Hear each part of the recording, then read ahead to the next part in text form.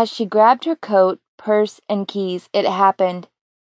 "Jennifer, one more for delivery," the manager said. She had been so ready to go home, relax, and order her books for her new classes. Working part-time at the pizza parlor was convenient for her, but sometimes she just wanted to focus on school.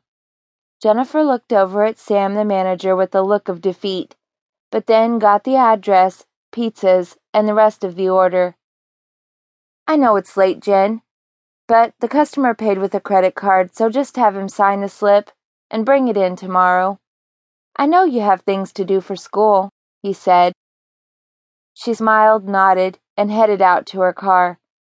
She opened the back door behind the driver's seat of her Toyota Corolla and put her things and the pizza order in and shut the door. She slipped behind the steering wheel of her car, turned the key in the ignition, then plugged the address into her GPS and turned on the music. "Oh, I'm so glad this place isn't far," she thought. The GPS led her directly to the apartment complex within 10 minutes. As she pulled into the driveway, she could hear sounds of a football game and men yelling with excitement over her car stereo. "Great. I forgot the football game was tonight," she said to herself. Jennifer grabbed her keys, got out of the car, and retrieved the order from the back seat. She walked up to the door, looked at the slip, and read that the order was for Mark.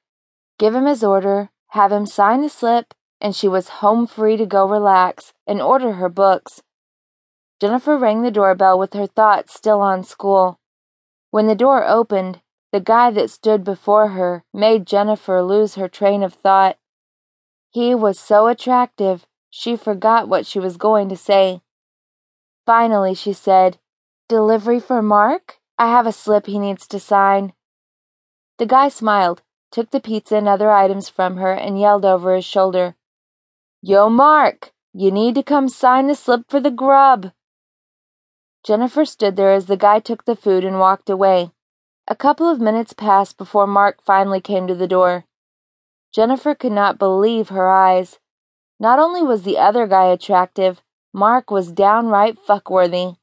Her face flushed as she handed him the slip and avoided eye contact. She was so glad these two guys could not read her thoughts.